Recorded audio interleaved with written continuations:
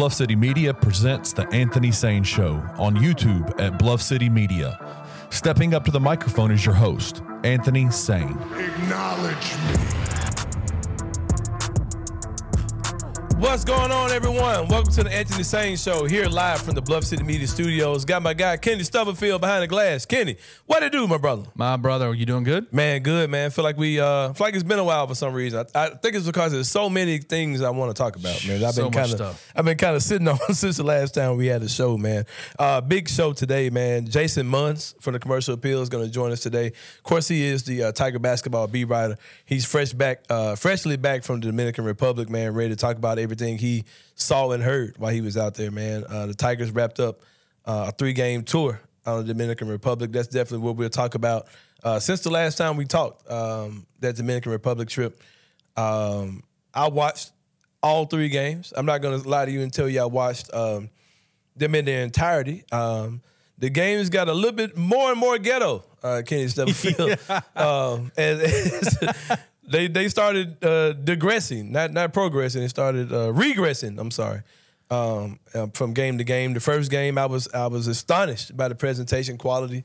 It went from looking like it was going to be for some weird camera angle, some snuck in phone, to a beautiful TV presentation with a gorgeous Dominican woman. Commentator with some dude. I don't really know anything about the dude. It went from that with Big Papi in the building, baddies on courtside. We talked about that. Yeah, it just kind of fell off, man. Second game did not have that level of presentation. Still had the scoreboard, things like that, the score, all those kind of things on the screen. They were commentators. But yeah, that third game was quite ghetto, I would say, Kenny Stubblefield. That was a tough one. You got the score and that's it. Like you couldn't even put a timer on there, man. Didn't even know how much time was left. You knew what quarter you in.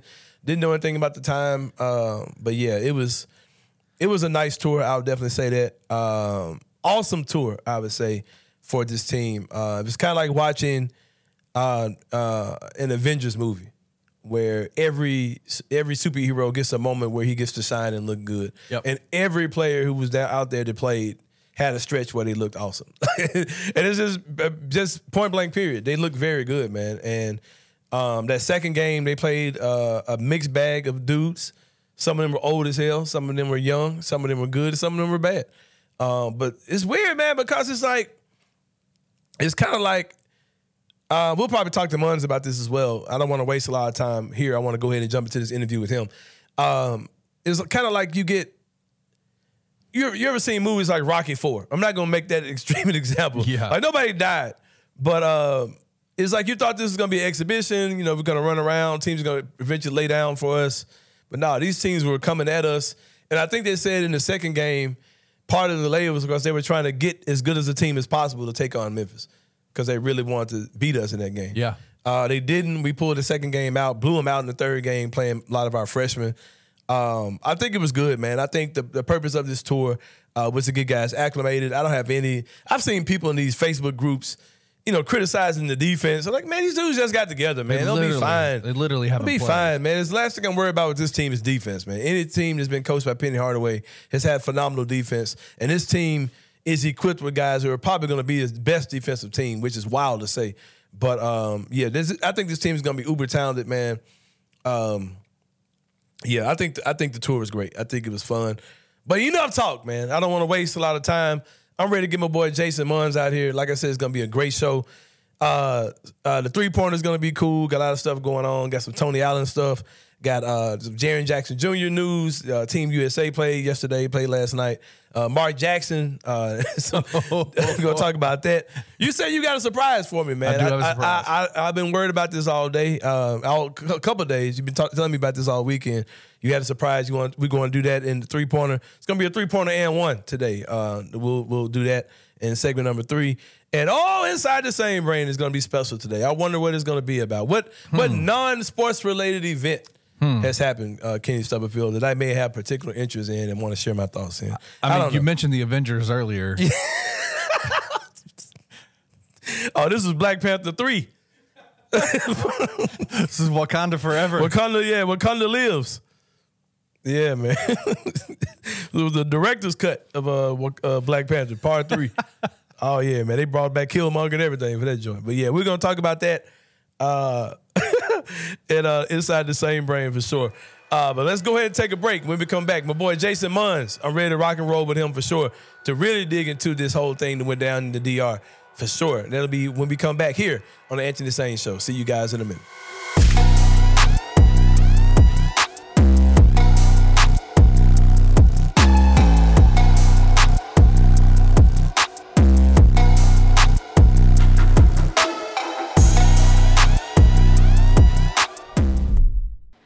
What's up, guys? I'm so excited to announce that we have partnered with Coaching for Literacy, and you can read more about them at coachingforliteracy.org or follow them on social media at Coaching for Literacy. Your subscription to Bluff City NIL is 100% tax deductible because of our partnership together. Thank you for supporting Memphis Tiger student athletes and helping promote the monumental cause of childhood literacy. Has FAU somersaulted over a lot of other teams as like your most aggravating fan base? Oh, easily. They just think they are so elite because they made this one run. You won this one fluky ass game where there were 6 or 7 different calls. Everyone were up in arms about, like, what are we talking about? And it's not like a thing where they're like, hey, Memphis, great game. You guys are great competitors. I can't wait to see what the future holds between us. Because if they said that, I would respect them. I don't respect FAU fans. I don't. Tune in to Tigers Untapped with TJ Willis and Trey Lasley every Wednesday at 3 p.m. on the Bluff City Media YouTube channel.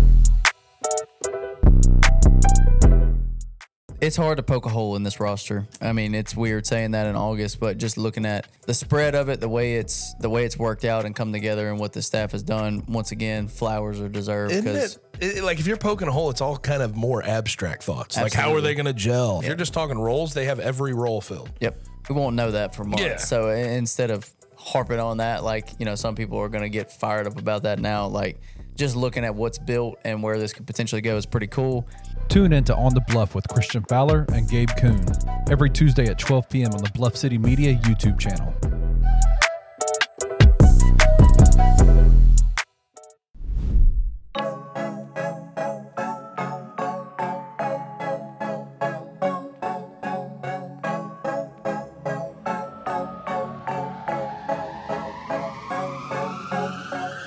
Welcome back to the Sit Down with Sane. As promised, I have a very special guest today. My boy, fresh off the boat, man, but not the boat in Alabama.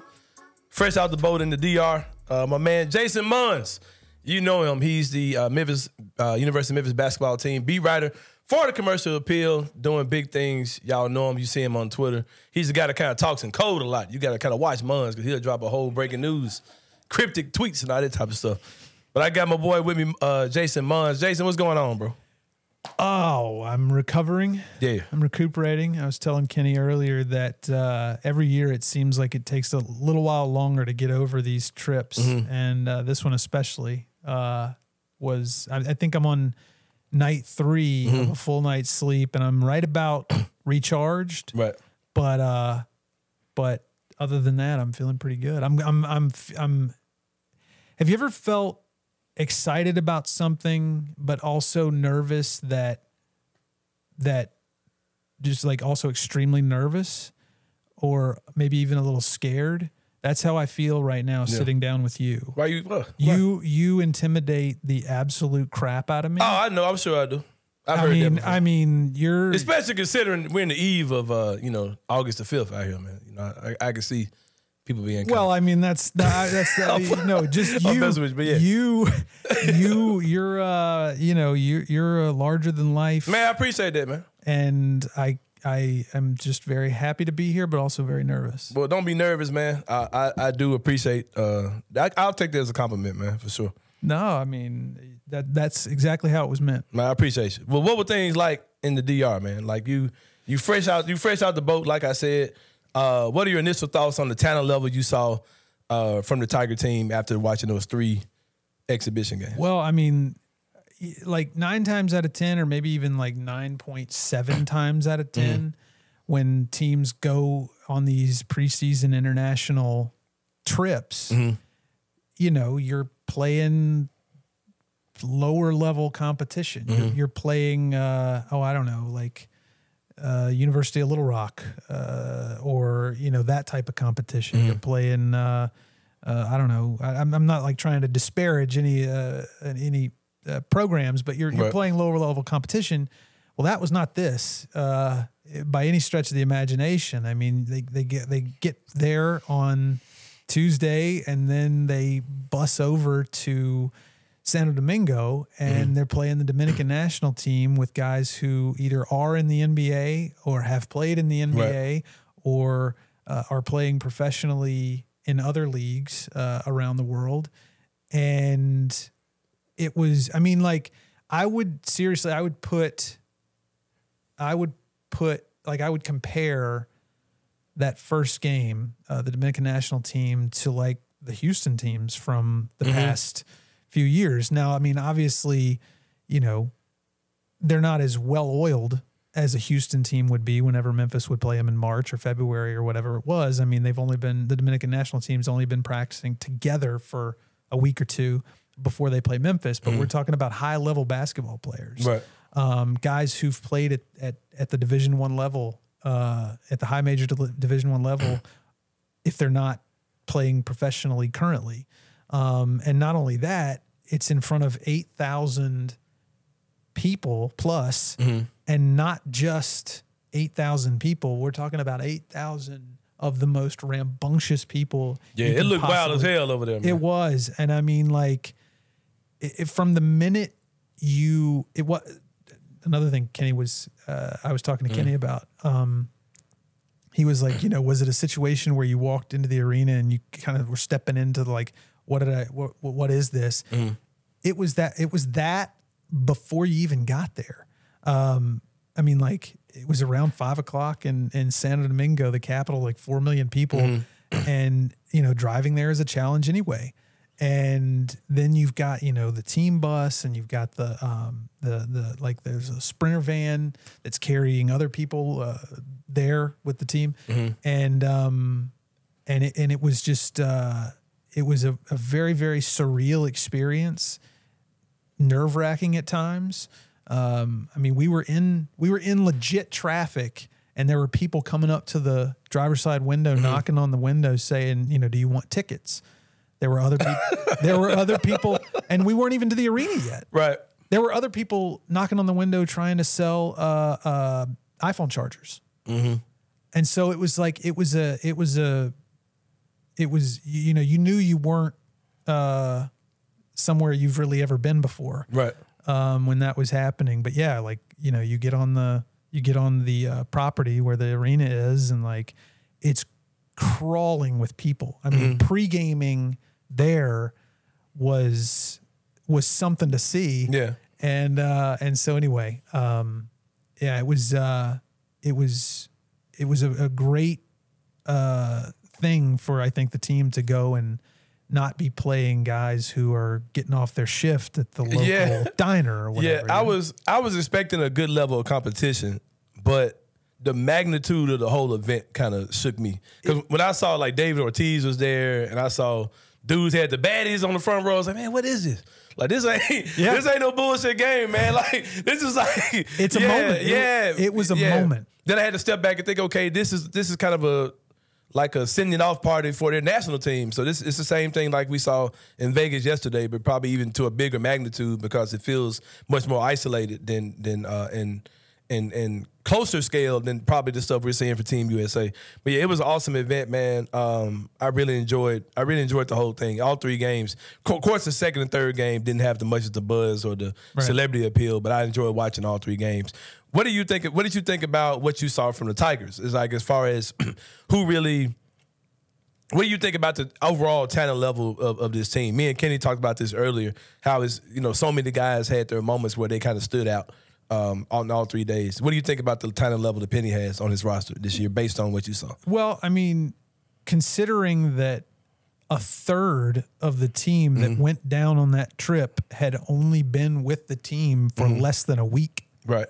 Like Javon Quinterly got there the Tuesday before they left. Right. Who was next? Jordan Brown. He was even sooner, even closer. Yeah. He got there on Saturday and they left on Tuesday. Jaquan Walton got there the Thursday before. They left on Tuesday. Jalen Young, who didn't play, got he met the team in Houston, in the Houston airport, on the team's way to the Dominican Republic. Like that's how close. That's how close he was to the actual trip. But that all that considered, the fact that they haven't really been a team all year, all off season. I mean, I thought they played really in the competition level and the surroundings, and I mean, not to mention just traveling and playing games in a foreign country. I mean, that's hard enough. You're not just making a quick trip over to Dallas here. You're going to the Dominican Republic, and it's like all together it's like a 7-hour ordeal, and you're changing time zones, and so I think you take all that into consideration, and they lost the first game, but that's fine. Like you're not in it for wins and losses. You peel back the layers and you look at how they played, and I mean I defy anyone to not be impressed with Caleb Mills, 18-8 in his first in his debut as a Tiger, I guess, if we're calling this a debut.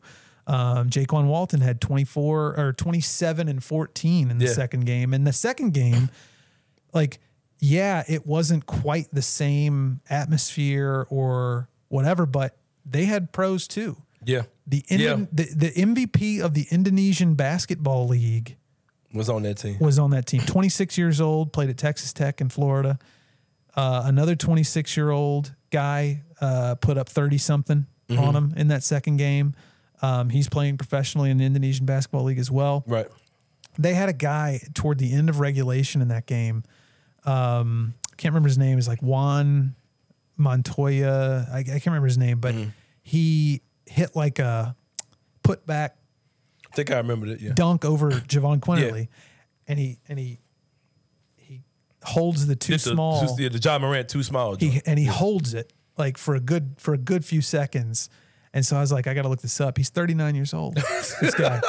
And it's like, Who was the dude that had the LeBron hair and beard thing going? He was he had a ball spot in the back. Is that what you're talking about? That's what I'm talking about. Okay, yeah. He was talking shit the whole game. Yes. Yeah. and he's a 39-year-old. And it's like, you're figuring that, you got 20-something guys, 20-something-year-old guys going up against a 39-year-old. But like, there's craftiness about a 39-year-old. Sure. Like they've been through a lot. They've played a lot of basketball. That dude's probably played basketball longer than everybody on the Memphis team has been alive. Right. Like he's seen some stuff. And so, there's physicality, there's just grown man energy that is associated with these players from the Dominican that Memphis was having to go up against. And so, sorry, I got kind of sidetracked there. No, you're good, man. I lost my way. You talked about the talent level so far of the team. What particular guys stood out to you the most? Like we saw, you talked about the two guys you mentioned. Like what guys were you kind of maybe even surprised by the way what you saw from? Well, I mean, Carl Sharonfont was kind of at the top of the list. Not about the top of the list. He was one of the ones that was up there that kind of surprised me. I mean, he's a true freshman. He was a 4-star, but you look at 247 Sports Composite recruiting rankings, and he was like 116. Right. He was outside the top 100. And I know, you don't get caught up in recruit. You take recruiting rankings with a grain of salt, and you take what you see on exhibition trips with a grain of salt. But he passed the eye test. He's 6'5". Yeah. He looks the part, man. Yeah, like he's one of the ones you want coming off the bus first. And he had a couple of poster dunks that really, really impressed me. And he played really well. Ashton Hardaway is another freshman who I thought played really well. I think he had more 3-pointers than anybody, more made 3-pointers than anybody on the whole trip. Nick Jourdain was another one. He surprised me, man. I mean, I even put it in the text group. Like, I hope nobody's sleeping on Nick Jourdain because he is going to help this team like 100%. Yeah. Whether DeAndre Williams is allowed back or not, Nick Jourdain is going to be a factor on this team. So I would say, those three were probably the most pleasant surprises. That's what's up. I definitely agree. If someone told me that Carl was a transfer as well, I would have believed it. Yeah. I mean, I would have believed that he's got a year on this belt. That's a good point. He didn't look like a lost freshman out there. You know? No. Like, if anything, he's an energy guy that can definitely defend on this level, I think. Well, and I went back and read a story that I wrote about him back when he committed last October. And, like, I talked to some people who were around him who said that, like, that's his bread and butter. Like, that's his sort of calling card. That's what's going to get him on the floor early is his ability to play defense. And talking to people behind the scenes since he's been on campus, they all say the same thing. He's the most athletic player on the team. Now, that was before Quinterly and Jaquan Walton and those others got on campus. But of the ones who got here early, most athletic on campus and is, like, legitimately ready to contribute now on the defensive end. Yeah. So. Yeah, I like his game for sure. Another player that I like was David Jones. We didn't get to see him play for the Tigers, but we saw him playing across the court, playing for the DR national team. And I think that alone lets you know the caliber of player you got, a guy who's representing his country. Yep. And he's still playing college basketball. I think that's major. And I don't think that was a charity case. He definitely looked like he belonged on the court. I don't think that was something they kind of put him on as an honorary player because they're playing the Tigers. He looked like he belonged out there. Yeah. When you see him, everyone so far has kind of penciled him in as being your starting small forward, whether that's playing with Nick Jourdain or with DeAndre Williams, who we'll talk about later. Are you sure that's something that should be set in stone, or could you see him and Jaquan Walton possibly battle for this spot? I mean, see, here's the way I look. All right, if DeAndre Williams comes back, is allowed to come back, I think one of those two, David Jones and Jaquan Walton's going to have to come off the bench. Yeah. Unless you're putting DeAndre at the 5 and Jordan Brown's coming off the bench, but I don't see that happening either. And so, but for the sake of the argument here, I mean, I think it's going to be an all-season thing where maybe you play the matchups because they both are, it seems like on the surface as we sit here today. I mean, David Jones has not played a single game for Memphis, has not had a single practice with Memphis. I do feel like it's a good problem to have, and it's going to be interesting to see how they do it. Like, do they alternate? Do they play matchups? Do they, it's going to be probably the most, probably the biggest question. Yeah. One of the biggest questions once everything else is all ironed out is going to be, who do you go with at that spot? In years past, man, we've had different guys. Well, you talked about something being a good problem to have, like at the wing position. We've had a lot of guys who we said that before. But these two dudes are like two NBA-bodied, damn near NBA skilled guys, man. If both, you can see both of those guys being in last year's draft and getting some real attention. Sure. Or being in the G League or playing in the summer league. You can send both of those guys playing in that level of basketball. Yep. So it's definitely a good problem to have, man. And you mentioned DeAndre Williams. Do you have any update on him? How do you think the whole thing is going to play out? Of course, they're trying to get waivers for him. How do you think that's going to work out? I mean, the latest that I've been told is that his appeal, his request for reconsideration has been submitted to the NCAA, that the University of Memphis' compliance office has submitted their request. Beyond that, I don't think that we're going to get, I know we're not going to get like, the NCAA doesn't give timetables or anything to even the school. It's all done very quietly and very privately. I do know that the school is, or the program, the coaches are optimistic. They feel good about about the case that DeAndre has. I've talked to DeAndre's legal counsel, Don Jackson, who has explained to me in great detail that, he has successfully done this before. And if, in fact, the NCAA judges this thing the way they judged that case, then there's no question he's going to get the extra year. So, I mean, I don't think there's any way to, like, handicap it. Like, right. I don't think there's any way to say, it's 50-50 or whatever, but it does seem like on the surface, Looks good. based on what we know, it looks good. I've talked to some like assistant coaches not here, other places who are familiar with Memphis and familiar with the situation, who've told me that if there is evidence, and Don Jackson says that there is, that he's got documentation that proves DeAndre was misadvised, he was given bad advice, and the way it was explained to me by some people in the industry is that if there is documentation, if there is evidence, there's no way they're going to deny it. Man, that's a lot of people. It seems like that's the feeling around it.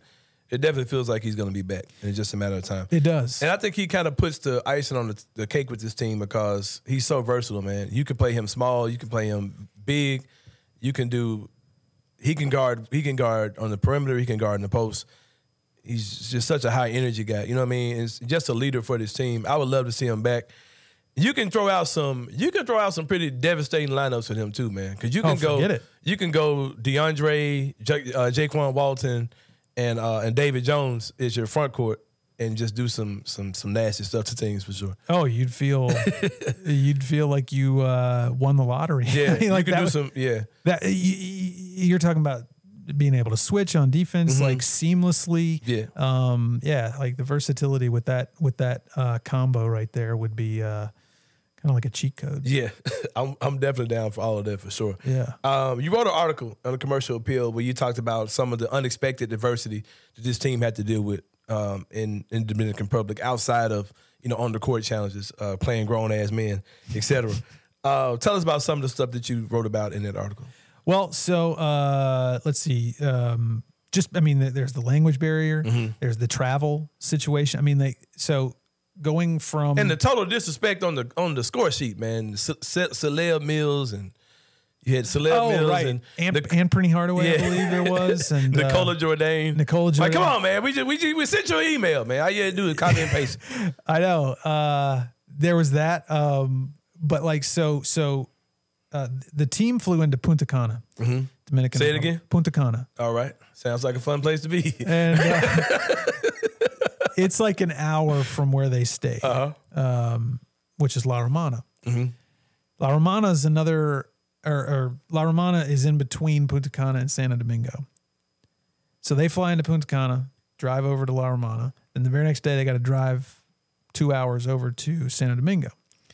They get into the arena property, and I'm watching this all play out right in front of me. Because I'm on the little sprinter van behind.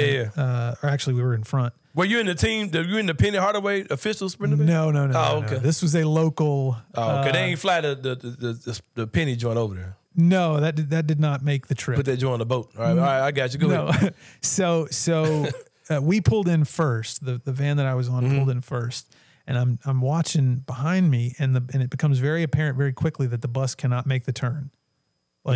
Like they pull into the thing and they have to make a turn to get to the arena. They couldn't make the turn. There was a car that was parked so far out that they just couldn't do it. So, and let me back up. We're already behind schedule because it took so long to get through the city.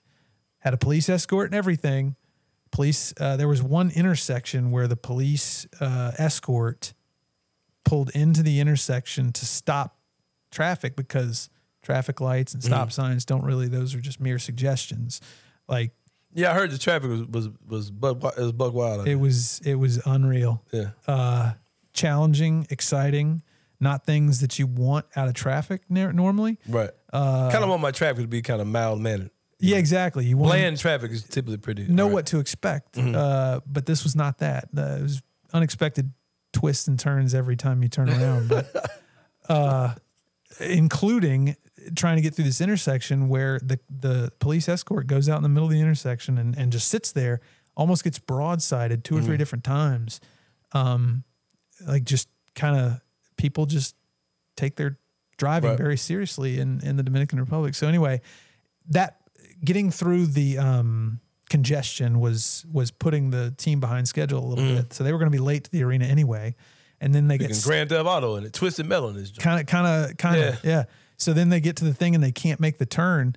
So we have to unload the van that we're on, and the van has to go back and pick up the team. Damn. And so they pick up the players and shuttle them the rest of the way. And the coaches walked.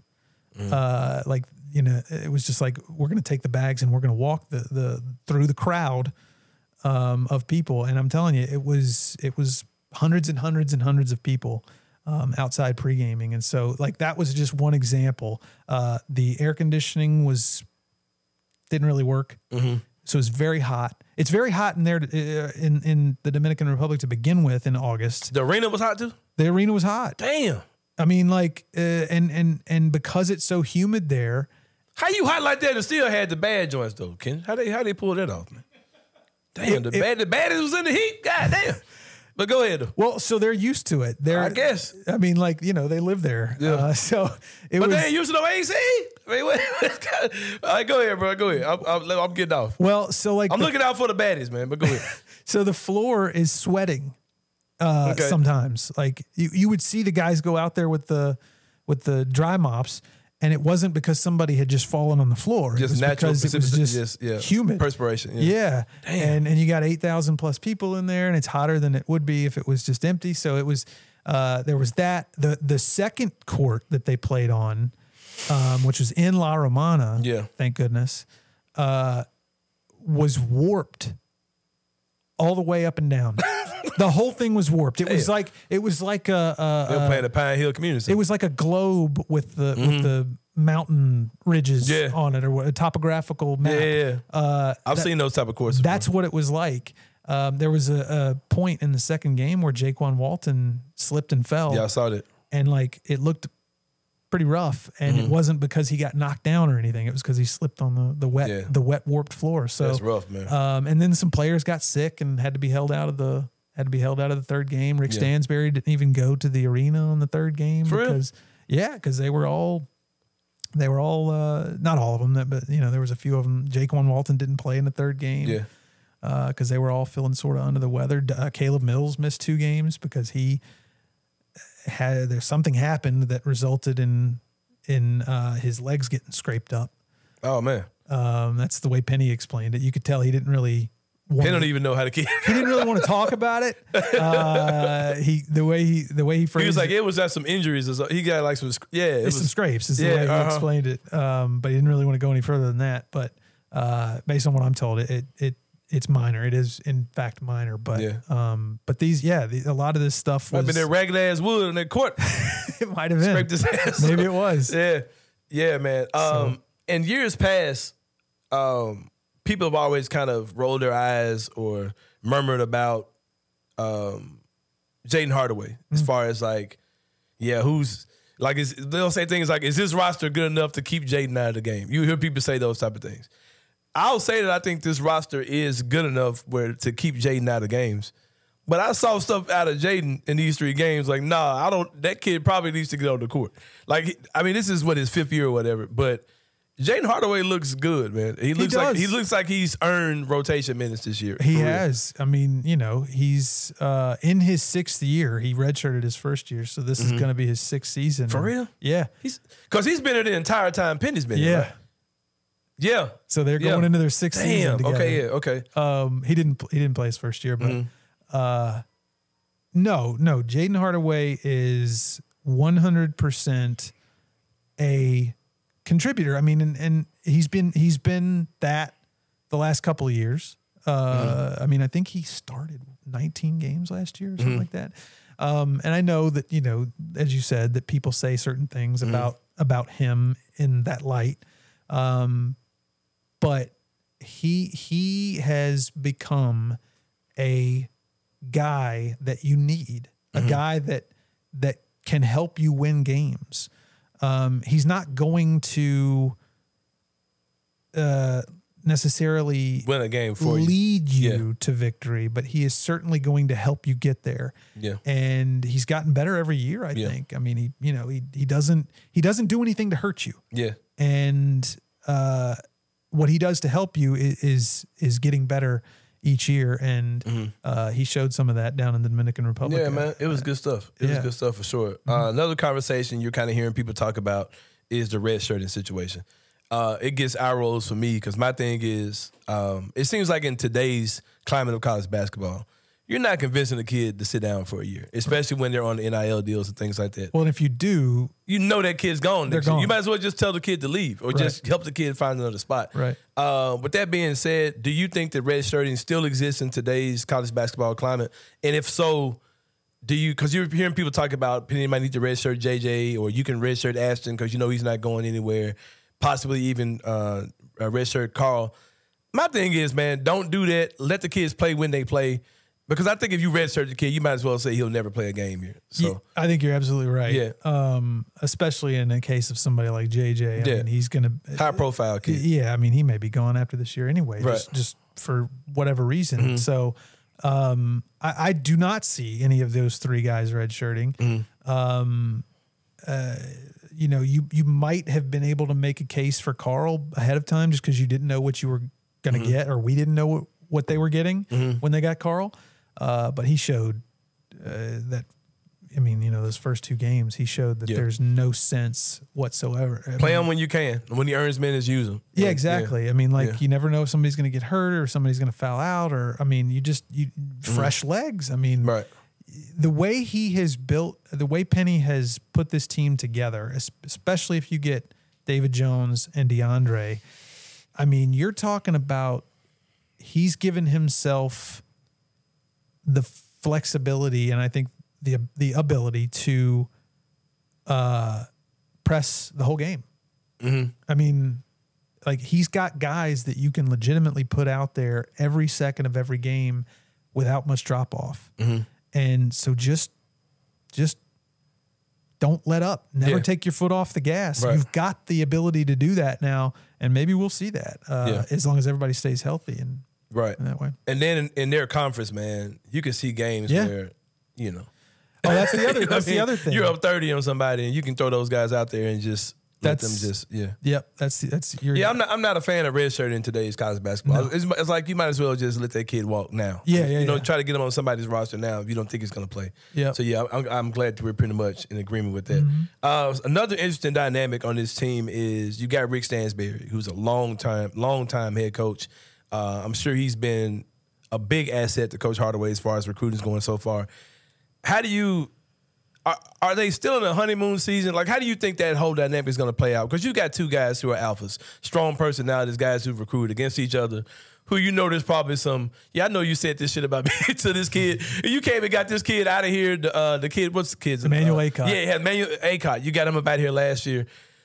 I don't see him being here any more than a year, kind of like the guy last year. Frank Haith. Yeah, Frank Haith. I think he'll probably be a one-and-done type of situation. But how do you see that dynamic playing? I'm not saying I predicted anything not to work, but how do you just see that? Because I think they can get together and make something magical. They've done it so far.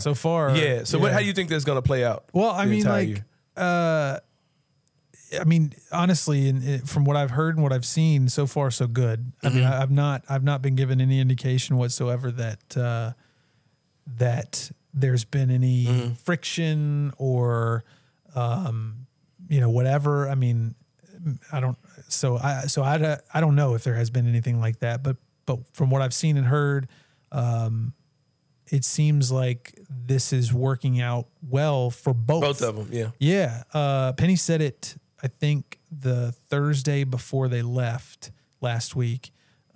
He was asked about Rick, and he said that Rick's just kind of been sitting back and observing a lot, and sort of trying to get acclimated to the new setup. Like, he's never been at Memphis before. He's never worked with Penny before, all that stuff. He's never coached any of these players before. So I think that this trip was good for him in that way, to be able to sort of get his feet wet a little bit.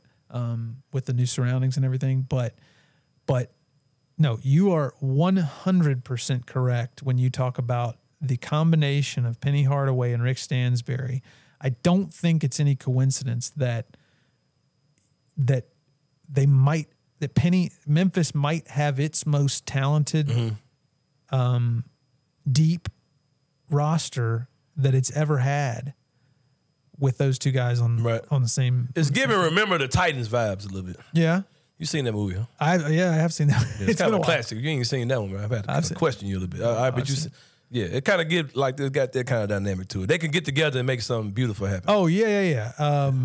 I mean, you know, and it sounds like Rick is going to be the acting head coach when for those first 3 games that Penny is out. So you know, we'll see how the X's and O's and remember the Tigers. Remember the Tigers. I like that. Better make that a documentary. That's kind of what I do, man. I just kind of can pull shit out the air and just make fat shit for y'all ass out there. So, well, I might have put it on a t-shirt, man. I know someone who makes t-shirts. Yeah, I do. I make it my own self, man. I know. Yeah, I'm about to say, I'm about to get offended, man. Hold on, man. No, I know. Your reputation precedes you. I was about to get offended, bro. But no, I am a massive Anthony Sane fan. For real? I ain't know that, bro. No, yes, like that's my guy, man. Jason Munz. I mean, up like in this bitch. I can say, can I say bitch though? Yeah, I can say that. I mean, there was a radio appearance that I did with you and Peter where you might have not enjoyed the songs that the music that I picked. And I gave you shit about it. I think remember that? On the air, yeah. Yeah. Dude, I was like, man, get up out of here. Repeatedly. Other than that, massive Anthony Sane fan. That's good, man. Yeah. I'm a fan of yours. Everything too, you do. Money Munz. No, what I call you. The t-shirts, like you ever bought some of my stuff? I have not. Oh, okay. Bought any of your t-shirts. I was about to say, damn, man. Because I can't wear it. I was about to get emotional, man. You can't wear it to work. I couldn't wear it around. No. I couldn't wear it, you know. You know who got on me about my stuff one time? Zach Kleiman, came to me about my stuff. Oh, like you would have thought he came to me a lot about the stuff I be doing.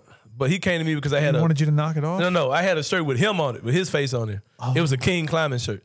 But this is one of the dopest shirts I've ever done. It was Zach Kleiman on the shirt, and it was like him.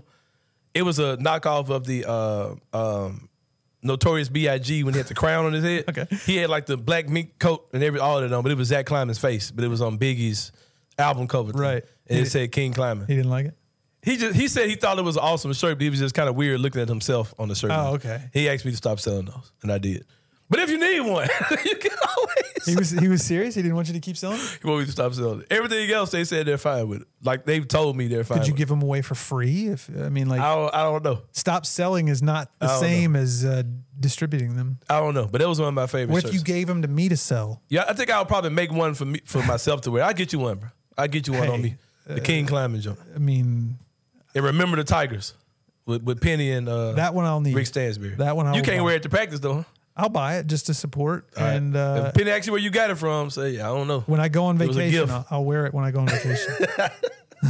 Next time we go to the Dominican, because it sounds like Penny wants to go back. Right. To go back to the Man, Dominican. we were talking about that too, Kenny. How that seems like it makes you want to be a beat writer, man. Because these folks taking some boss ass trips to the damn DR. It was. You a married man, bro? I am. Oh, okay. Nah, you ain't do shit. But nah, you was just in that mode. Look at the view, baby. You were FaceTiming your wife and shit. Look, I was taking a lot of pictures Yeah, and sending them back. Sending them back home. Yeah. Jason Anthony put out there. He put in an official request to be an adult chaperone, for the if Dominican needed, Republic depending trip. need him. And he got turned down. I don't know why. I could have been like a media liaison. You know what I mean? Something That would have been sweet. Yeah. That would've Anyway, been cool. speaking of on vacation, where the hell is Malcolm Dandridge? And what is that dude gonna do, man? He's around. He posted on Instagram today that he was at like a smoothie shop or something. I don't remember the name of it, but he's around. I think he is Maybe looking for NIL money, a Smoothie King.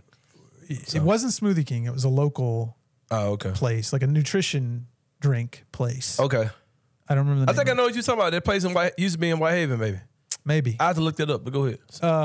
So he's around. I think that he is, weighing his options. Mm-hmm. It sounds like he has options. Personally, I think he wants to be at Memphis. Mm-hmm. And we asked Penny last week whether Malcolm a reunion was on the table, and I wrote it. This is the way I phrased it in the lead of my story. It wasn't what Penny said; it was how he said it. Yeah. And it it just seems like we're headed toward a reunion. Yeah. I don't know that. I mean, you know, I think there's still some things up in the air. The DeAndre situation, the Mikey situation. I'm sure we'll talk about. No, I don't want to talk about it. Okay. I don't either. So let's not. But I do think that it's looking more and more likely than not that Malcolm. Odds are, in my opinion, odds are pretty high that Malcolm's going to be back, and I think that's a good thing. I mean, like, yeah, you could, you know, in a pinch, Nick Jourdain could play some 5. In a pinch, if DeAndre's back, he could play some 5. Even maybe Jonathan Pierre, probably not. Yeah. But you know, I think you need a quality second option to Jordan Brown. And I mean, and to me, Malcolm Dandridge is an above average, above quality second option to somebody like Jordan Brown. So yeah, I mean, I think it would be beneficial for Memphis and for Malcolm to have him come back. It seems like if he was going somewhere else, he would have been gone. It does. It seems like every passing day to me, the odds increase that he's coming back. Yeah. Yeah. You mentioned Michael Williams. I'm gonna throw out my Michael Williams scenario to you. I thought we weren't talking about. Well, we got to now. You've technically already talked about it. Okay, I guess that's fair enough. I'm gonna throw out my scenario, and you tell me what you think about this scenario. This is what I think the perfect scenario for the University of Memphis, Penny Hardaway and Mikey Williams will be mutually beneficial. I debuted this on the Jason and John show, but I haven't really put this out here on my own show. But I'm gonna throw this out here with you. And you tell me what you think. I say that you bring him on campus as a whatever a student would be in that case. I don't know what that even looks like. Okay, but you bring him on campus. You bring him on the team. All right. But it's a understanding that he won't play. Okay. Right? Because I think that the lore of Mikey Williams is more important than anything he could possibly do on this particular team. I think the unknown creates a value from him more than if he goes out there and doesn't look good this year. And I think that you say, okay, look, stay here, you're on the team. He doesn't play? He doesn't play. He practices with the team. He works out with Penny. All right, travels with the team, all those things, or not. I don't know. Part of the team. He's part of the team, but it's understood that he won't play. Okay, and that can be whether we're waiting for legal stuff with him. Is that understood publicly? It's understood behind the scenes. I don't know. Okay, but it's understood. Mikey and Penny know he they ain't understand playing. it. Okay, right? Got it. All right, so you work him out, you practice the whole season, and now he declares for the draft at the end of the year. Hadn't played a second of college basketball. Okay, but you got Penny Hardaway, who was your coach. Yep. He could talk to the scouts. He could talk to GMs. Like, look, I've been working with Mikey. I've seen him. I've got footage of me working out with him. I got footage of him in practice. You know he was the man in high school. Let's take that path instead of me actually playing him as my second or third point guard on this team. Because does Mikey Williams really want to go out there and be a backup point guard on a D1 team? No. You know what I mean? Yeah, no. So that's the Anthony Sane formula, ladies and gentlemen. I mean... let me know what you think in the comments. And I'm asking you now, what do you think? I think it's incredibly creative. Yeah. You're an outside-the-box thinker. Yeah. You've proven that. And this is you proving it yet again. I don't think... What? Is that an insult? No. I appreciate the comment. It made me blush a little bit. It is. It's very... it's very much an outside-the-box train of thought. And it prevents any negative PR. It prevents Mikey looking bad on the court at all. I mean, I think negative PR is going to come if he steps foot on campus. I think negative PR is going to come. But it's not like I get what you're saying. And if legal stuff goes down, he just goes away, and we never. You know what I mean? Like if he got to go to court or whatever. Hey, you never saw Mikey playing anyway. I mean, you know. The more you talk about it, and the more I sit here and ruminate on it, it just sound good enough. It's not it's not as far fetched as it sounded initially. The more I sit here and think about it, now I don't think that's gonna. No, something extremely weird is probably about to go down. We're about to tell you some weird stuff about that dude. Go ahead. Here's what I'll say. I will say that sounds like an idea that's ahead of its time. 5 years from now, maybe something like that. I mean, not necessarily at Memphis. Somebody could take that idea somewhere and use and put it into practice down the road. I just don't know that right now, especially considering it's August and the season starts in a couple of months. If they had thought about this maybe in April when the stuff went down, when the arrest was made, then maybe. But I applaud you for your creativity. I mean, I think that's you're a problem solver. It seems like I am, man. Yeah. I just think if Michael Williams plays a minute of college basketball as a backup point guard, he won't go to the NBA. I think he still has a chance of getting drafted with the method I put out there. I think you're absolutely right. I think because Penny could hey, the kid's fine. I've been working out with him. He's good. Get him. He can get the kid workouts, and he still might. They still know him as Michael Williams from high school, and they can understand why he didn't play college basketball. Like he had this legal stuff going on. I didn't want him to be on the team and then off the team. I wanted to keep him out of the press, but I want to keep hands on him and keep him within arm's reach. That shit sound dope. And I ain't gonna lie. More I say that shit, it sound better. But go ahead. You're talking me into it, but call Penny, man. Because you're also I don't. Because you're also I gotta get Doc Holliday on the phone to get right. Because you're also keeping him out of like when you go on the road. If you put him out on the floor. I mean, it was bad when they put Imani out on the floor. Imagine putting Mikey Williams out on the floor with the legal stuff going on. But I don't know. It doesn't feel like that's. I like the idea. I just don't know that it's feasible. Yeah, we'll see. Right now. We'll see. The alternatives seem kind of strange if you just kind of put him on the team and he's like.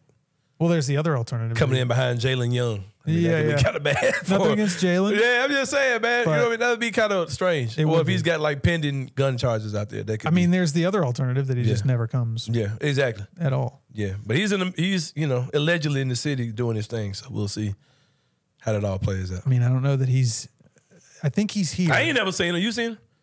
I mean, I saw the photo at the Sports and How Events we know that wasn't AI though? Oh. AI in the silo square. Just blew my mind. No, but we've given this team props for the last 30 minutes or so. They deserve it, definitely. Yeah. Are there any outside of this Michael Williams situation that we just chopped up for the last 5 minutes? Do you have any concerns about this roster or chemistry or? Because when I hear Malco, I'll admittedly kind of cringe, like I don't know. So where are you at as far as possible concerns going into next year? I mean, egos, chemistry, any type of thing. So far, I've not been given any reason to think that there's anything like that going on. I think everybody understands. Everybody, all the players that I've talked to, I've asked some of the players this back in the Dominican Republic, like some of the guys who especially got in early. Like you committed and you signed and you came here when the puzzle wasn't anywhere close to being done. Like was that nerve-wracking at all? And everybody was like, no, like I totally trust Penny. Like he knows what he's doing. He's very good at what he does. Totally trust Penny. And it seems, in those same conversations, like everybody's buying into the idea that if they come together, they've got a chance to do something special. Like, you might not play as much as you want to, or you might not play the position that you want to, or whatever. But if you just kind of put all that aside, by the time you get to March, you got a chance at doing something really, really special. And I think, it is August, and so everybody's kind of going to be saying that. As far as like what I saw on the court, I don't know. Free throw shooting wasn't the best. Defense left a little bit to be desired. They gave up in the second game. They gave up 98 points, I think it was. Yeah. So rebounding wasn't overly impressive. But I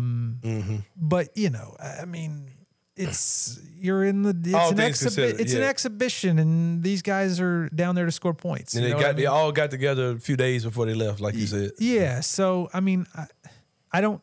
The only obvious thing that you can point to is the unknown. Right. Like most of these guys have never played together before. Right. So like, if you're looking to nitpick, I would say that's it. Like the fear of the unknown. Like what if they do not come together? What if they aren't able to get on the same page? But based on what we saw last week, it looked pretty good, especially on offense. I mean, it's hard to kind of like not be excited about the possibilities. With absolutely nothing installed, no offense, no defense. That too. Yeah. It seems like it's going to be exciting, really good season. Well, and they didn't play Jalen Young. Caleb Mills missed 2 games. I mean, and there's the guys who aren't here, David Jones and potentially DeAndre Williams. So it's got potential to be really, really good. Yeah, got potential to be a fun season indeed, man. Yeah. But this is my guy, Jason Munz. Check him out on the Commercial Appeal. Y'all already know who he is. Beat writer for Tiger Basketball. Great interview with you, man. Appreciate you coming on with me. Great interview by you. Man, thank you, man. Yes. Anything else good you want to say about me before we take your time, man? I like that. I like that shirt. Man, appreciate it. We Slick came up with the memo. Slick came out, man. You know what I'm talking about? I like it. Yeah, appreciate you, bro. Old Navy junk, probably about $14.99, something like that. Look, I mean, you're just you're a true pro. Your wife let you out the house, bro? What? Your wife let you out the house? Yeah. What do you mean? We can like today? No, period. Like just in general. Going forward, does she let you out? Oh, in general, yeah. I mean, I can. Yeah. Hey, we'll get to go. Let's we'll do it. My boy, Money Munz. Commercial Appeal. Check him out. We about to take a break though, man. When we come back, it's the 3-pointer. Kenny Stubblefield says he has a surprise for me doing the 3-pointer. It's got me nervous. My anxiety been peaking. You know what I do? My anxiety been peaking. But yeah, we'll go out to take a break. We'll come back and see you guys in a minute on the Anthony Sane Show.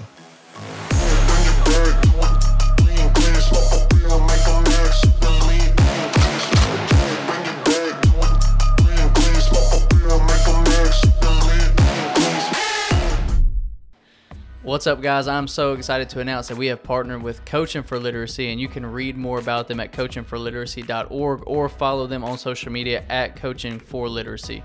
Your subscription to Bluff City NIL is 100% tax deductible because of our partnership together. Thank you for supporting Memphis Tiger student athletes and helping promote the monumental cause of childhood literacy. It's hard to poke a hole in this roster. I mean, it's weird saying that in August, but just looking at the spread of it, the way it's worked out and come together, and what the staff has done, once again, flowers are deserved. Isn't it like if you're poking a hole, it's all kind of more abstract thoughts. Absolutely. Like how are they going to gel? If you're just talking roles, they have every role filled. Yep, we won't know that for months. Yeah. So instead of harping on that, like, some people are going to get fired up about that now. Like, just looking at what's built and where this could potentially go is pretty cool. Tune in to On the Bluff with Christian Fowler and Gabe Kuhn every Tuesday at 12 p.m. on the Bluff City Media YouTube channel.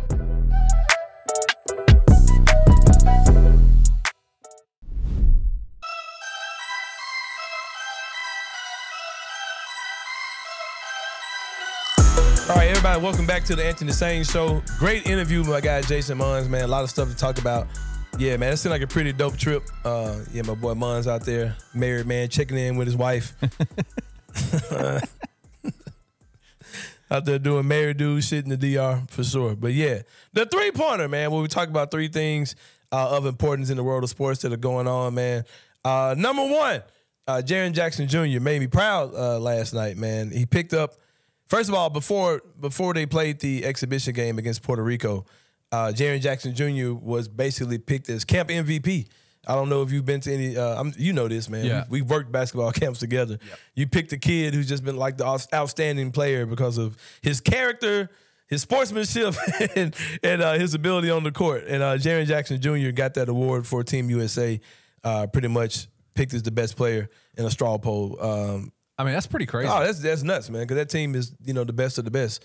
As far as some of the younger guys in the NBA and Jaren. And we saw it last night, his effect on the game. He had some foul trouble, unfortunately. But you could see when he wasn't on the court, that team looked a lot different. The same thing with the Grizzlies. When he wasn't out there, you're talking about a totally different team. But the United States was playing a pretty close game. It was like a 3, 4, 5 point game to a lot in the first half. I think they were up by 8 at the half against Puerto Rico. Blasted these dudes by 30-something points. I think it got close to 40 or made it 40. I don't know. I watched a lot of the second half. I missed the first quarter. Didn't even know this game was on television. Very balanced scoring attack. Austin Reeves looked good. Jalen Brunson was good. Anthony Edwards, man, that dude, like I said, that dude's going to have a hell of a season. Oh, my gosh. I think that dude's going to be really good this year, man. Brandon Ingram, he was fine defensively. Brandon Ingram was doing some good things, man. Mikal Bridges, oh my God, man, what a damn player. Mikal Bridges. Cam Johnson was good. Halliburton had a stretch where he was cooking. Yeah. I really want this team to win this thing so do really I, bad, man. So do I. I want these guys to win and look good doing it. I hearing all this stuff about how international players taking over the NBA and you know, if you did a USA versus the world and all these type of things. USA basketball still dominates basketball, man. Y'all can get the hell out of my face with all this crazy stuff y'all are saying. Understand you got the Giannis's of the world. I just got triggered because there's a whole other conversation about Giannis I want to have because you know, he gets labeled as European, which is another. Yeah, I wonder how European would he be if he didn't play basketball. But that's another conversation. That's a good inside the same brain for the future we'll talk about. Interesting. Yeah, because yeah. Something ran to the back of my neck just then. I might should have, you know, you got the Montgomery, Alabama stuff going on. So yep. I might should have saved that one. But yeah, they throw Giannis into this European. Yeah, we leave that alone. But Jaren Jackson Jr., man, 12 points, 7 rebounds, 2 blocks last night. Looking good, man. Looking like a grown man out there. People are talking about his size. They're talking about his strength. Things that you weren't particularly hearing about Jaren Jackson Jr. Jaren looks physically good out there too, man. There was a play where they showed the scrimmages. I don't know who number 37 was. I watched this clip a million times and could not figure out who that was. It's somebody on the select team that put Jaren on his ass. I don't know who that was, bro. If y'all know, put it in the comments. Do you know what I'm talking about, Kenny? I do know what you're talking about. I don't know who that dude was, but he put Jaren on his ass. But I was like, oh shit, Jaren's still getting pushed around. There was a foul trouble thing, and it was one thing that kind of made me roll my eyes. It was a play where Jaren got this ball stolen from him, from your boy Tremont Waters. Is his name?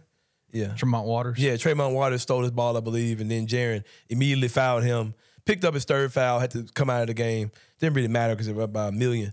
But that's kind of those troublesome kind of fouls with Jaren you still kind of worry about. But Jaren looked great last night. For Team USA FIBA basketball, they're back again this weekend. They play Luka's team sometime soon. I don't know if it's the next game or not. But yeah, I'm sick of all this stuff about international teams, man. Team USA, I really hope they blast through this thing, man. That's a good, well-constructed team, and I love it. I'm just impressed by Jalen Brunson, man. I think he is so talented. Yeah. I'm going to say this too, though, man, on the Team USA front, though. Like, why we stop blocking Trae Young? Like, right? What happened, bro? That dude was like, people were like putting him out in front as being like one of the better young players in NBA. And he wants to be out there. He wants to be out there, and he's not on the team. Yeah. Now I know speaking of other stuff that triggers me, people ask me why I don't like Tyrese Halliburton. I'm not really talking about that yet, but I will one day.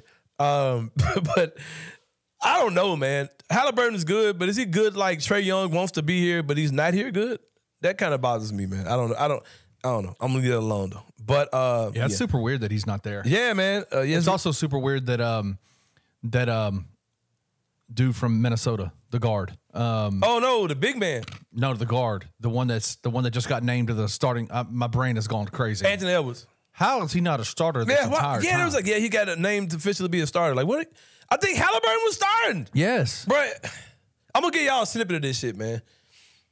I'm gonna put my tinfoil hat on. They're forcing Tyrese Halliburton on us, man. Why? I have my theories as to why, but we're being forced Tyrese Halliburton. Like I don't think people understand that that's happening. Like why is there any team with Anthony Edwards on it where he's not starting and Tyrese Halliburton was? Unbelievable. Because somebody said that's who the starter was. I thought it was Reeves, but they're starting Halliburton. No, it was Halliburton. It was Jalen Brunson. Y'all and can get out of Halliburton. my face with that, man. Because Halliburton is cool, but nah, man, stop. But anyway, yeah, there's a Tyrese Halliburton theory that I have out there. I'll debut it one of these days once the season gets started. Or maybe doing it when it's super dead, when nothing's going on. When nothing's really going on. Yeah, I'll talk about it, but yeah. But speaking of weird shit, number 2, Mark Jackson. Bro. I hope this is bullshit, man. I really hope this is bullshit. Kenny Stubblefield, are you familiar with CamSoda.com? I am not familiar with Cam Soda. I've never visited Cam Soda, but in some of my other internet pillaging, I've seen Cam Soda. I'll click a video and then Cam Soda. It takes me to Cam Soda instead of taking me to the video.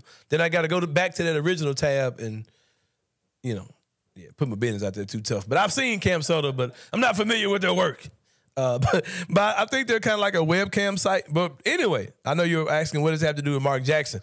Mark Jackson reportedly was offered a $1 million deal to provide play-by-play for a porn site, Cam Soda. Hand down, man down. No. Mama, there goes that man. I talked to a good friend of mine, Peter Edmondson, about this because this is kind of just right up our alley, the type of stuff we like to talk about when we had our show together. And Peter says, stepmama, there goes that man. Stepmama, there goes that man. And I mean, the funny part about this saying, oh God, is that if you know why, one of the many reasons Mark Jackson got fired from Golden State, that's what makes this so freaking funny. Yeah, a lot of people wondering why Mark Jackson hasn't gotten the job. Look it up on YouTube. There are a lot of videos. I've heard that the things that they said they're theorizing have some truth to them. But of course, he is a ordained Baptist minister, pastor of a church, if I'm not mistaken, / porn narrator. Alleged. Speaking of alleged with him, you also had the thing. I'm going into my Malika Andrews bag on this one. Uh-oh. God, dog. Mark Jackson also had a case here in Memphis, Tennessee for tricking off, or allegedly attempting to trick off with a lady of the night, escort here in Memphis, Tennessee. I think she tried to embezzle him. She tried to frame him or blackmail him or whatever. Did I tell you who that girl's pimp was? I told you that? No, we've never talked about Yeah, we'll talk about it off the air. Yeah, let's go off air. You really are going Malika Andrews on us.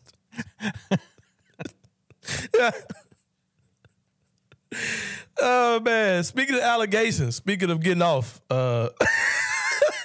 Come on. Pause. Speaking of getting off. Oh, no. Oh, man. Broken by Doc Holliday of WMC5. Former Memphis Grizzlies guard Tony Allen receives community service and supervision after pleading guilty to conspiracy to commit healthcare fraud. I have a sigh of relief. I'm sure Tony Allen has a sigh of relief because when you look at that Terrence Williams situation, goddamn, Tony, that could have been you. Man, I'm so happy. This is a relief, man, that the grandfather would not do any jail time. I'm not sure what supervision means. Are they making sure that all of his dental appointments are legit? Yeah. I mean, I don't know what supervision means in that case. Are you taking your vitamins at night? Right. Is he flossing and using Dr. Titioners or Listerine? I mean, I don't know what that means. But yeah, Tony Allen basically got community service in his blood anyway. Yep. I don't think, unless he's going to be somewhere, I don't know what that means. Being out on the side of the road with the orange, cleaned up the highway. I don't think that's what it means. No. Just means, just do some stuff for the community. So, that's not going to be a big deal. Tell him to come back to Memphis and do that stuff, man. I would love to see him back here. I would love to see TA back here again. Yeah, man, for sure. Congratulations is what you do for this season. Absolutely. Yeah, congratulations, Tony, that you're not going to jail. That's pretty dope, man. That it's all behind him. Yeah, it's all behind him. It's over, man. It's all behind him. You can do the big three thing. You can go back to maybe, it's time to retire this dude's jersey now. It's time. It's time to go ahead and retire his jersey. Time. Let's do it this year. Let's get it done. Let's get it done. For the grandfather, man, for sure. Put the statue up outside, man. Come on. Let's do it. And that's it for the three-pointer outside of the three-pointer. And one. Speaking of the Memphis Grizzlies, speaking of Tony Allen was known for fouling dudes that made three-pointers. A lot of Grizzlies players are kind of known for that. It's kind of our thing. Exactly. Kind of a rite of passage. But you said you had a surprise for me. I got a surprise. This is making me nervous as hell. I know it is, but there's a lot. You're known as a lot. Like you've got a lot of titles in the city. You got a lot of hats that you have to put on, and one of them is you are the tribal chief of Grizzlies Twitter. Right. That's not self-proclaimed either. No, it's definitely Parker not. Fleming actually gave me that title. Yeah. So Grizzlies Twitter went a little bit nuts this week. During a super dead period, BCM Grizzlies, the Grizzly Bear Blue guys over there with Bluff City Media. Shout out to the crew. Put out a tweet this week, and they asked a question. You ever seen that movie Tangled? You ever seen that Disney movie Tangled? No. I watch it a lot. My son. Hope I'm not about to mess up your bit here. No, my son loves it. My son loves it. So I've seen this movie. It's based on Rapunzel or something. Yeah, it's Rapunzel. It's Rapunzel. Okay, yeah, all right. There's this scene where the hero other than Rapunzel, the male Eugene is his name, is up against a tree and he's got all these swords pointed at him. And the Grizzly Bear Blues guys. Oh, it's like the what comment would you make that where you feel like you're that would make you feel like this, I know what I mean. Yeah, right? yeah. All the So they swords put and out a everything. tweet this week and said, "What Grizzlies' unpopular opinion would have you feeling like this?" And Grizzlies fans went nuts with it. How did I not see that? And as the tribal chief of Grizzlies Twitter, I need you to react. All right? All right. It's time to kind of put things back into Man. back into equilibrium here. You need to speak on this, okay? So I got a few of them that I want to run through, and I need your just pure, unadulterated reaction. We have not discussed this. You don't know any of these tweets. This is just real, raw reaction. All right. Are you ready? Yeah. Okay. Francis Carlotta, who actually works for Bluff City Media, posted, he said, "I want to be wrong very badly, but," and he gave the deuce sign to Bye Roddy. What do you think? Bye, Roddy. I'll be honest with you, man. I'm not mad at that. Like, I can see a scenario in camp where Roddy looks expendable. Because here's one thing, man. That Roddy's 6'3". Let's put that out there first, man. Like, he's a wing, but he's not 6'6", 6'7", 6'8". He's probably about 6'4". He's probably about the height of DeAnthony Melton. Right. He's just big body Roddy. Big body. I can see a situation where Zaire looks good or he looks better. Jake's knocking down shots. Vince Williams, who's probably taller than him, is cooking, knocking down shots and defending. Roddy did not shoot the ball well in the summer league. Not at all. Didn't look good when they kind of put him in that alpha, go get a bucket type role other than game one. No. I can see if you're talking about do I get rid of John Conchar's contract, which is a little complicated, or do I move off of David Roddy, who may have some trade value, or I just waive David Roddy? Shit, man, he's got the higher floor than any of those dudes, though. Like I just think this coach he's just more of a mature player. I don't think he's actually better than those dudes per se. And if they're trying to use him just as a guy who's like a spot up 3-point shooter or whatever, I think he's better suited if you let him be a little physical, let him be an undersized 4, more of a PJ Tucker than a what's the kid from Miami? They went to Cleveland. I think he's more PJ Tucker than Max Strus. Max Strus, yeah. Strus. Yep. But yeah, I'm not mad at that at all. What else you get? So the most polarizing player on the Grizzlies team right now, by far, Polarizing. Kenny Lofton Jr. Oh yeah, Lofton. Yeah. Everybody has something to say about this man. So I got one tweet that I want to throw to you and probably see gonna what your piss me thoughts off. are. But This go might ahead. piss you off. Kenny Lofton is a fun player, but will never sniff the top 8 rotation for a contending team. I want to say get the hell out of my face with that. He's not top 8 on this team, so I'm not mad. I ain't mad at that. I could. Then somebody came back and said, "I've been led to believe that Kenny Lofton is a decent NBA rotational player." Wait, he don't think he is? He doesn't think he is. I think he could be. I mean, this is kind of a prove it year for him. We'll see. I'm not my boy Grizz Spaces, my boy EJ on Twitter. I'm not him. He's a big, huge Kenny Lofton proponent. I've seen Kenny, do some stuff that let you know that if anything, he's a scorer. Top 8 though? No, I'm not. I can't stand on that. I can't stand it. I can't say that Junior's a top 8 guy on the contending team. I can see him being like a cool change of pace guy that you just kind of throw in, like if you need, some quick energy boost as far as offense is concerned. But no, I'm not going to stand that he's the top 8 dude at all. I can't do that. Let's go back a few years. All right. Somebody said, this is a Grizzlies unpopular opinion that makes you feel like the knives are at your neck. I would never have traded Valanciunas. Out of here. Oh, my bad. No, get the hell up out of here. No, man. Never would have traded Valanciunas. No. Steven Adams is a much better fit. Man, our fans are goofy sometimes. JV? Yeah, that's kind of getting under my skin. Next. Right? Get out of here, man. It's like, stop, man. So JV don't even, like, he did exactly what people who understood the trade did. His time is gonna wear out in New Orleans, and it's done that. Like, they're not using him. They're not using him the way that. Yeah. He's in the way. Because you got B.I. there and you got about to be Zion soon. Right. He's just kind of in the way, man. And he's one of those guys that he's not going to go out there and just get rebounds and play defense and set picks. He wants the ball. So, no. We should have never traded Valanciunas. crazy, right? Man, get out of here. All right. So then you got these two tweets. and I want to see which one you agree with. Okay. A or B. A tweet is Taylor Jenkins is the best coach in the NBA and should be here for the next 20 to 30 years. And the second tweet, B tweet, is Taylor Jenkins is the worst coach in the NBA and should be fired immediately. Which one do I lean closer to? Which one do you lean closer to? I'll never value a coach like that. Like, not in today's NBA. I don't think I think someone else can come in and do what he does. Or better, possibly. So I'm not going to say best in the league 30 years. I would fire Taylor Jenkins today. Like, I don't really care about if he's the coach or not. I mean, I don't have a reason to fire him, but I think I'm closer to fire him today. You don't hold on to that. You don't hold on to him. No. He's not a bad coach. No, he's not bad. But he's good. Yeah, he's good. But I'm not going to say, like, he's signed me up for this dude for 30 days. Did you see what Ty Lue said about Taylor Jenkins? What Ty Lue said? He was in an interview. He did an interview, I think, with Matt Barnes. Speaking of that, man, that damn Team USA coaching staff, them boys was looking iconic on that bench last night. But no, go ahead, man. Ty Lue was asked, but I think Matt Barnes asked him, he said, who are the top 3 coaches that you know when you go and play their teams that you got to deal with in-game adjustments? And he picked, this about to be some cap right here. He picked Taylor Jenkins. Stop, man. No. Deadass. No, he ain't. He said Taylor Jenkins. When we played the Grizzlies, I know I got to come with a game man, plan. get out of my face, Ty Lue. No, you make me question you now. Hey, Ty Lue is known as one of the best in-game adjustment coaches in the entire game. No, man. That's what he said. Nah.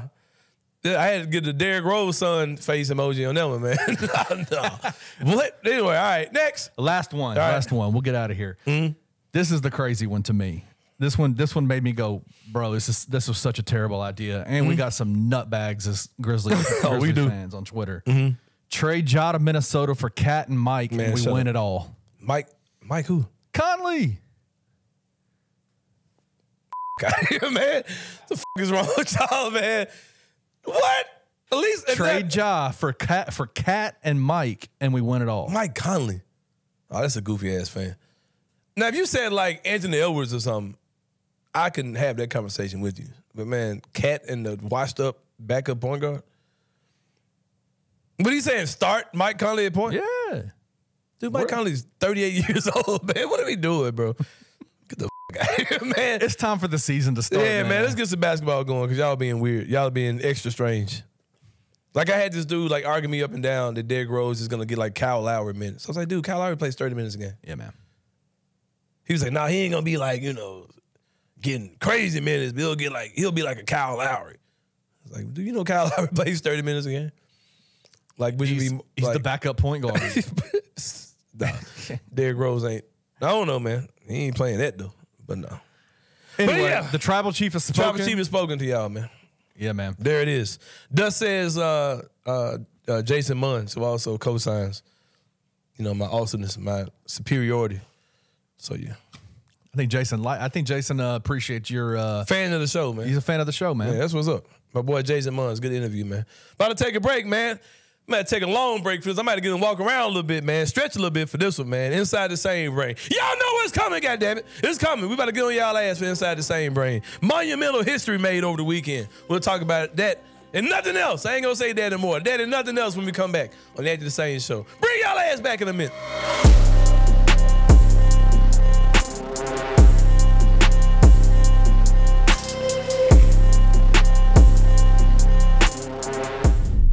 Has FAU somersaulted over a lot of other teams as like your most aggravating fan base? Oh, easily. They just think they are so elite because they made this one run. You won this one fluky ass game where there were 6 or 7 different calls. Everyone were up in arms about like, what are we talking about? And it's not like a thing where they're like, hey, Memphis, great game. You guys are great competitors. I can't wait to see what the future holds between us. Because if they said that, I would respect them. I don't respect FAU fans. I don't. Tune in to Tigers Untapped with TJ Willis and Trey Lasley every Wednesday at 3 p.m. on the Bluff City Media YouTube channel. What's up, guys? I'm so excited to announce that we have partnered with Coaching for Literacy, and you can read more about them at coachingforliteracy.org or follow them on social media at Coaching for Literacy. Your subscription to Bluff City NIL is 100% tax deductible because of our partnership together. Thank you for supporting Memphis Tiger student athletes and helping promote the monumental cause of childhood literacy. It's hard to poke a hole in this roster. I mean, it's weird saying that in August, but just looking at the spread of it, the way it's worked out and come together, and what the staff has done, once again, flowers are deserved. Isn't it like if you're poking a hole, it's all kind of more abstract thoughts. Like, how are Absolutely. they going to gel? If you're just talking roles, they have every role filled. Yep. We won't know that for months. Yeah. So instead of harping on that, like, some people are going to get fired up about that now. Like, just looking at what's built and where this could potentially go is pretty cool. Tune in to On the Bluff with Christian Fowler and Gabe Kuhn every Tuesday at 12 p.m. on the Bluff City Media YouTube channel.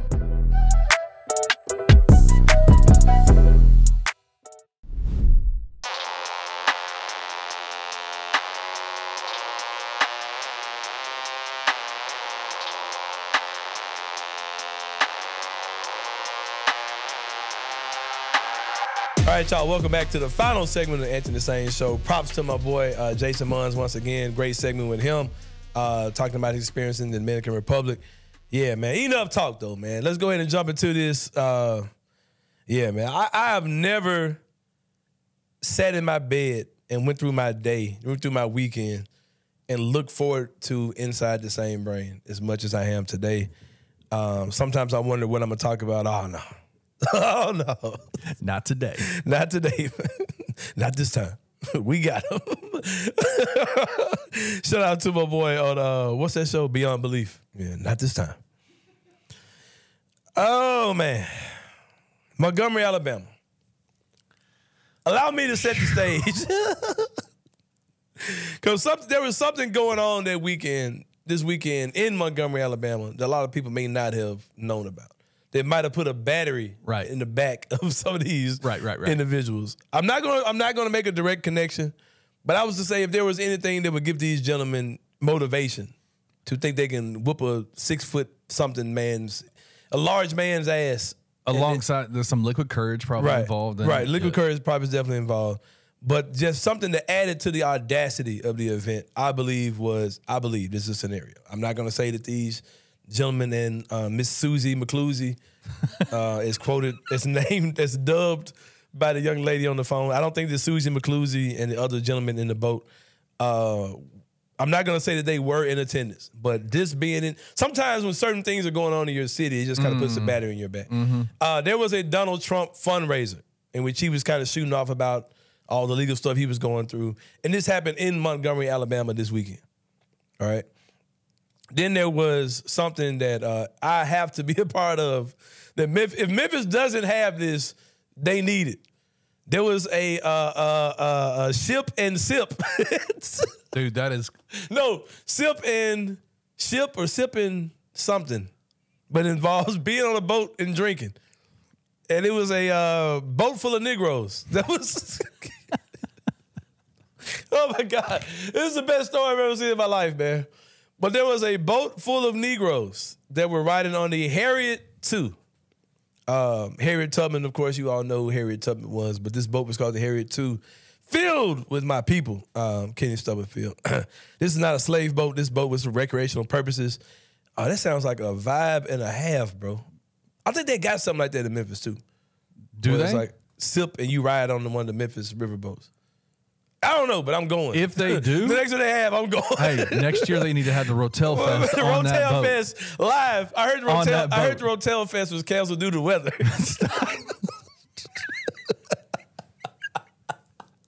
If there's a place in Memphis where somebody might get their ass whooped, it would probably be Rotel Fest too.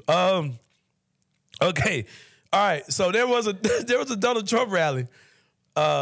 Fundraiser in Montgomery. This black boat, the Harriet II, was doing a tour, the sipping, whatever it's called, the sipping, shipping, whatever it's called. They were trying to dock. They were trying to park so these people could go home, you know what I mean? So they could end their tour or whatever. And these people were on this boat blocking the space. The guys working there say, man, you got to move your boat. You know, I'm just kind of putting words in their mouths based on the actions or so. They jumped on the dude, whooped him.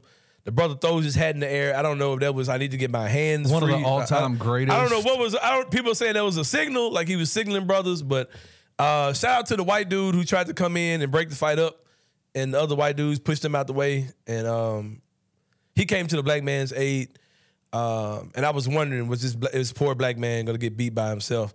Other brother came in. He came in with some peace, and it was looking like the black guy that was the security guard was going to be outnumbered, Kenny Stubblefield, until a mythical creature appeared by the name of Aquaman. Aquaman. Get his ass. Somebody called him Nemo. Oh my God! I've heard Nemo. I've heard Jermichael Phelps. I've heard Jermichael. I've heard Scuba Gooding Jr. Peter Emerson called me with Scuba Gooding Jr. I've heard several names, man. But that brother, young 16-year-old cat, jumped in. Afro was still, you know what I'm saying, intact. That kid was only 16 years old. 16 years old. He yeah. jumped. He was a crew member on the Harriet II, Kenny Stubblefield. Let's go. Which also made me think about this, man. But you know, this ain't what I thought about. But sidebar, Jesus used the disciples. They were all teenagers, right? Right. Come this on. young man. But you think about this. He works on a boat, right? So I'm sure they have to be able to be prepared to jump in the water, swim. I'm sure you can't do this and can't swim. I'm sure to be part of the staff, you have to be like a certified lifeguard type dude. I'm sure you can't have that type of job and you can't swim. So I was impressed by his abilities. Yeah, man, that man hit that water and was gone. Hit the water, climbed up, and was able to. There was a coworker of his. That security guy was one of his coworkers. Hands were getting thrown. Susie McClusey and them were getting. Man, it was some real deal jacket in that joint, man. Just a lesson in leave people the fuck alone. That's what that was, man. Like, the guy was doing his job. They were being assholes, not moving their boat, knowing this huge tour boat was trying to park, and they would not move their boat. They put hands on the guy. People started coming out of nowhere. They said some guys, I don't know if these guys were members of Omega Psi Phi fraternity or they were Hebrew Israelites. Exactly. Either way. Came out of nowhere. They were bros. The bros came out and were laying hands. Moving furniture. We saw swinging chairs. We saw people voluntarily jumping into the water. We saw people getting thrown into the water. Yeah. Shirts getting pulled off. We saw Black Air Force One energy for sure. We saw women jumping women. We saw men jumping women. And I'll say this, Kenny Stubblefield. I'm a big proponent of. I've said this openly on Twitter. I've said this on the radio. It bothers me to see women participate in like MMA or boxing. It's just not saying they're not capable, but it's kind of cringy to me to see. It bothers me, like the protector in me, like it just bothers me to see women in a contact sport. But when I saw that woman get hit in the head with a chair, that man was swinging that chair with some intent, with some ferocity. And it was a perfect thing because it was one of those white, thin, light chairs. You know what I mean? Man, that man was swinging that thing, man, fervently out there, man. He was laying hay for sure. Some other highlight, let me think. I talked about Susie McClusey. I talked about the Bros came out. The little Avengers, the Avengers that came out in the beginning. I don't know where them brothers came from. They just came out hands ready. Somebody put the meme out of the Doctor Strange rings. They were popping like they were coming out of That was so good. Oh man, it was some hands getting thrown that day, man. It was some real deal ass whooping going down. Have you seen that GIF going around where that guy says there's a graph in front of you? Oh yeah. Oh yeah. And the y-axis is find out, and the x-axis is around and find out. Yeah, where they meet. Where do they meet? And we saw that the other day, man. We saw that in real live form. Yeah. And I'll say this, man. People probably think I'm full of shit for saying this, but that really felt like an historical moment. This happened in the South. Police were there, and it didn't go the way it probably could have gone in a situation where police, are involved. I believe that Alabama is a place where you can carry weapons. Nobody was shot. Yep. Just a good old fashioned ass whooping, man. It's a good old fashioned fight. Good old leave us the hell alone. Don't we're in the South, man, and we've seen stuff like that goes historically has gone the other way around. And it looks like it's gonna be justice. Now I'm sure that dude that was swinging that chair is going to jail. I'm sure. Like the dude on the video said, that man getting a felony. But yeah, it seems like the good guys are going to win in this situation, man. I'm proud of it, man. And just because, just leave people alone, man. Like, damn, you know what I mean? Like, why are you being a jackass and not moving your funk ass boat? And you sit there trying to land this huge riverboat, man. You sit there trying to park this thing, and you're just being a jackass. Being a jackass about it. Yeah, then you're gonna put hands on a security guard, and then these people start coming out of nowhere. Just trying to do his job, man. Like that's the thing. Is shout out to the heroes. Yeah, man. Just trying to do his job, and I loved. Like you could see from the boat, it was in that moment that I was like, there's been plenty of times where I've been like, man, I'm so glad that 99.9% of the community now has a damn video camera in their pocket at all times. And that was a perfect scenario of that. Because like, the police officers were like, do y'all have video? Yeah. And everybody has video. Because go ahead. No, you got it. And it was great because, man, like you saw, like I said, these type of situations when there's, these type of fights or whatever it is, people come in, they see white people getting attacked by black people, and here we go, pepper spraying, handcuffing, beating down the black people or shooting or whatever. Right. We've seen these things. Right. It was like, no, let's assess the situation and then we'll move. And there were some situations where the police had to be physical. But you saw when the police came that the original attackers were coming to the police officers and trying to flip the whole script. Yep. Then you had people, no, that ain't what happened. It was them. It was them. It was Susie McClusey and them. Don't be crying now. It was them. You had all that type of stuff going on. So, and I'll say this, man. We came on here just a month or so ago, and I talked about how as black people, man, we need a holiday. We need one. Kenny Stubblefield. We need one, man. I talked about how we participate in the Cinco de Mayos and how we participate in the St. Patrick's Days. I said, black people, we need our own holiday where we can get drunk, get high. You know what I mean? Barbecue. You know what I mean? We just do black people stuff. And I said we needed one of those. I don't know what the date could be. And right here on the Anthony Sain Show, I dub August the 5th of whatever year going forward to be that holiday. I've thrown out some names. We probably put in the comments what you think the name could be for this black holiday. Should it be Cinco de Negro is what I've heard. I've heard Found Out Day, the day that people found out. They fucked around and found out. I've heard Found Out Day. I've heard the Montgomery Sweet Tea Party. That is one of the best names. I'm down for Cinco de Negro. Listen, that Montgomery Sweet Tea Party, that one to me, when I read that, I was like, that's it, man. That's it. But never forget, man. Never forget August 5th, 2023. The day that y'all realize. Just leave people alone, man. Yeah, just leave people the hell alone, man. And don't be a jackass. Because we turn into the Nick Vengers on y'all ass. For sure. Oh, man. Oh, amazing stuff. Amazing stuff for sure. And if you want an item to commemorate the event of August 5th, 2023, go pick up the shirt, the unofficial shirt on my website. Or you can slide in my DM. I'll shoot you the link. It's on my Twitter. It's on my Facebook. The shirts to captivate the magic of August the 5th, the day that they learn to fuck around and find out. But yeah, it's been a great show, man. Jason Munz, appreciate you again, my brother, for coming on. Great segment with him.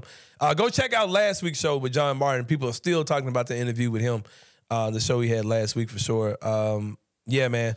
But yeah, we'll get at y'all, man. Yeah, off air, TJ Willis told me last night that John Martin interview was one of the best interviews he's ever seen. For real? Yep. Yeah, John was great, man. Because like people have to remember that part of what we do in sports talk, radio, or podcasting, or whatever you're doing, news, whatever you're doing, we're entertainers, man. So we're portraying a character. We're portraying a overinflated version of ourselves. But behind that person is a real person that we have to come home to. And John's transparency, the things he talked about. John's really like, he doesn't really want that credit. A man doesn't even understand the brevity of that credit. But being a guy like he was, there are so many guys that are following his footsteps, man. We have a guy, amazing guy, that's part of Bluff City Media, my boy Hitman Hoops. All these guys are super young guys in the community who are figuring out life while they're doing media on the side or whatever. And John broke so many barriers. He kind of cleared paths for those type of guys to not have to wait until you have a college degree in journalism to write for a paper or to have a radio show. You know what I mean? So yeah, man, shout out to that for sure. But yeah, props to my boy Jason Munz. Props to all the heroes out there who will dive in the water to avenge a brother in need. For sure, man. August 5th, 2023, never forget. An amazing. Oh, that's a black holiday, man. We calling it something. Cinco de Negro is my choice. I don't know what y'all want to call it, but we got to do something because Juneteenth is just a little bit too serious for me. It's just a little bit too adult for me, man. I can't get drunk, high, eat barbecue, and pray to the ancestors all at the same time. I need something where I ain't gotta talk to the ancestors or burn sage, or wear a dashiki. None of that. I just want to just be black and have a good time. But anyway, man, we'll see you guys next time. For my boy Kenny Stubblefield behind the glass, it's your boy Anthony Sane. We'll see y'all next time on the Anthony Sane Show, and we out. Thank you for listening to the Anthony Sane Show. If you enjoyed this episode, leave a rating and a review wherever you download your podcasts. Also, like and subscribe to Bluff City Media's YouTube page. For comprehensive coverage of Memphis sports, head over to www.bluffcitymedia.co and find out how you can become an insider. We will see you back here next week.